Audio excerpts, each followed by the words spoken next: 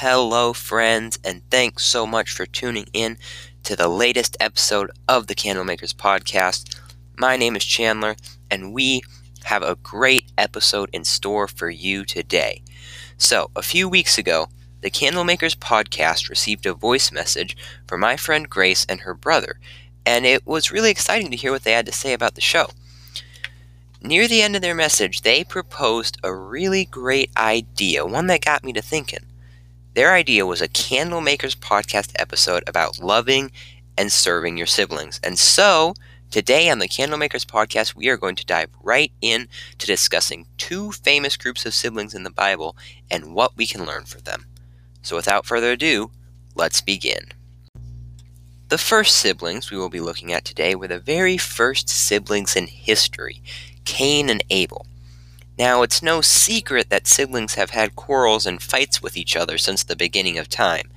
Cain murdered his brother Abel simply because Abel had offered God a better sacrifice. Talk about sibling rivalry. But what does the account of Cain and Abel, found in Genesis chapter 4, have to do with us and our siblings today?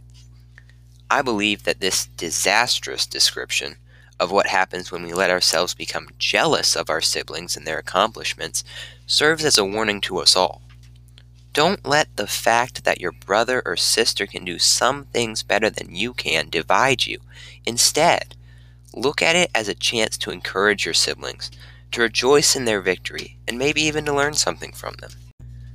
But today's second group of siblings are a bit different.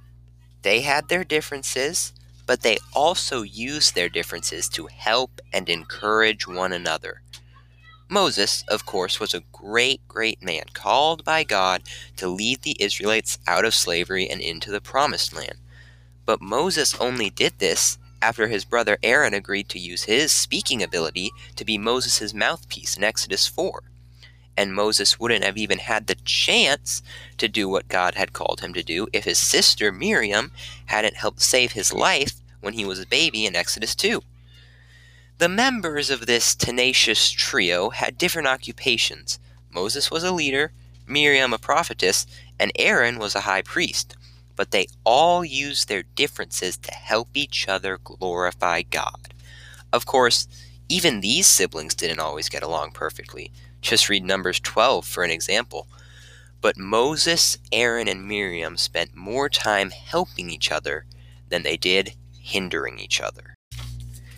And that's what we can learn from Miriam and her brothers, that we should spend more time encouraging our siblings than putting them down. I know that a lot of the issues I have with my siblings stem from our differences in our personalities, differences in our ages, etc. But what if, instead of looking at the differences between me and my siblings as problems, I looked at them as opportunities to serve and maybe even learn from my siblings?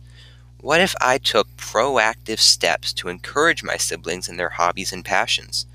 What if I put aside just a little more time to spend with my siblings, to help them grow, whether they're older or younger? I'll be the first to admit that's hard. But if Moses, Miriam, and Aaron could get over their differences and help each other do great things for God, then I know that we can too. Thanks so much for listening to this episode of the Candlemakers Podcast. I know it was a little different format, a little shorter, and so I'd encourage you, please send the Candlemakers Podcast a voice message. The link is in the description. Or go to our website, leave us a comment if you'd like, and just tell us what you thought about this new, shorter kind of episode. We'd love to hear what you have to say, and any other questions, comments, concerns you may have.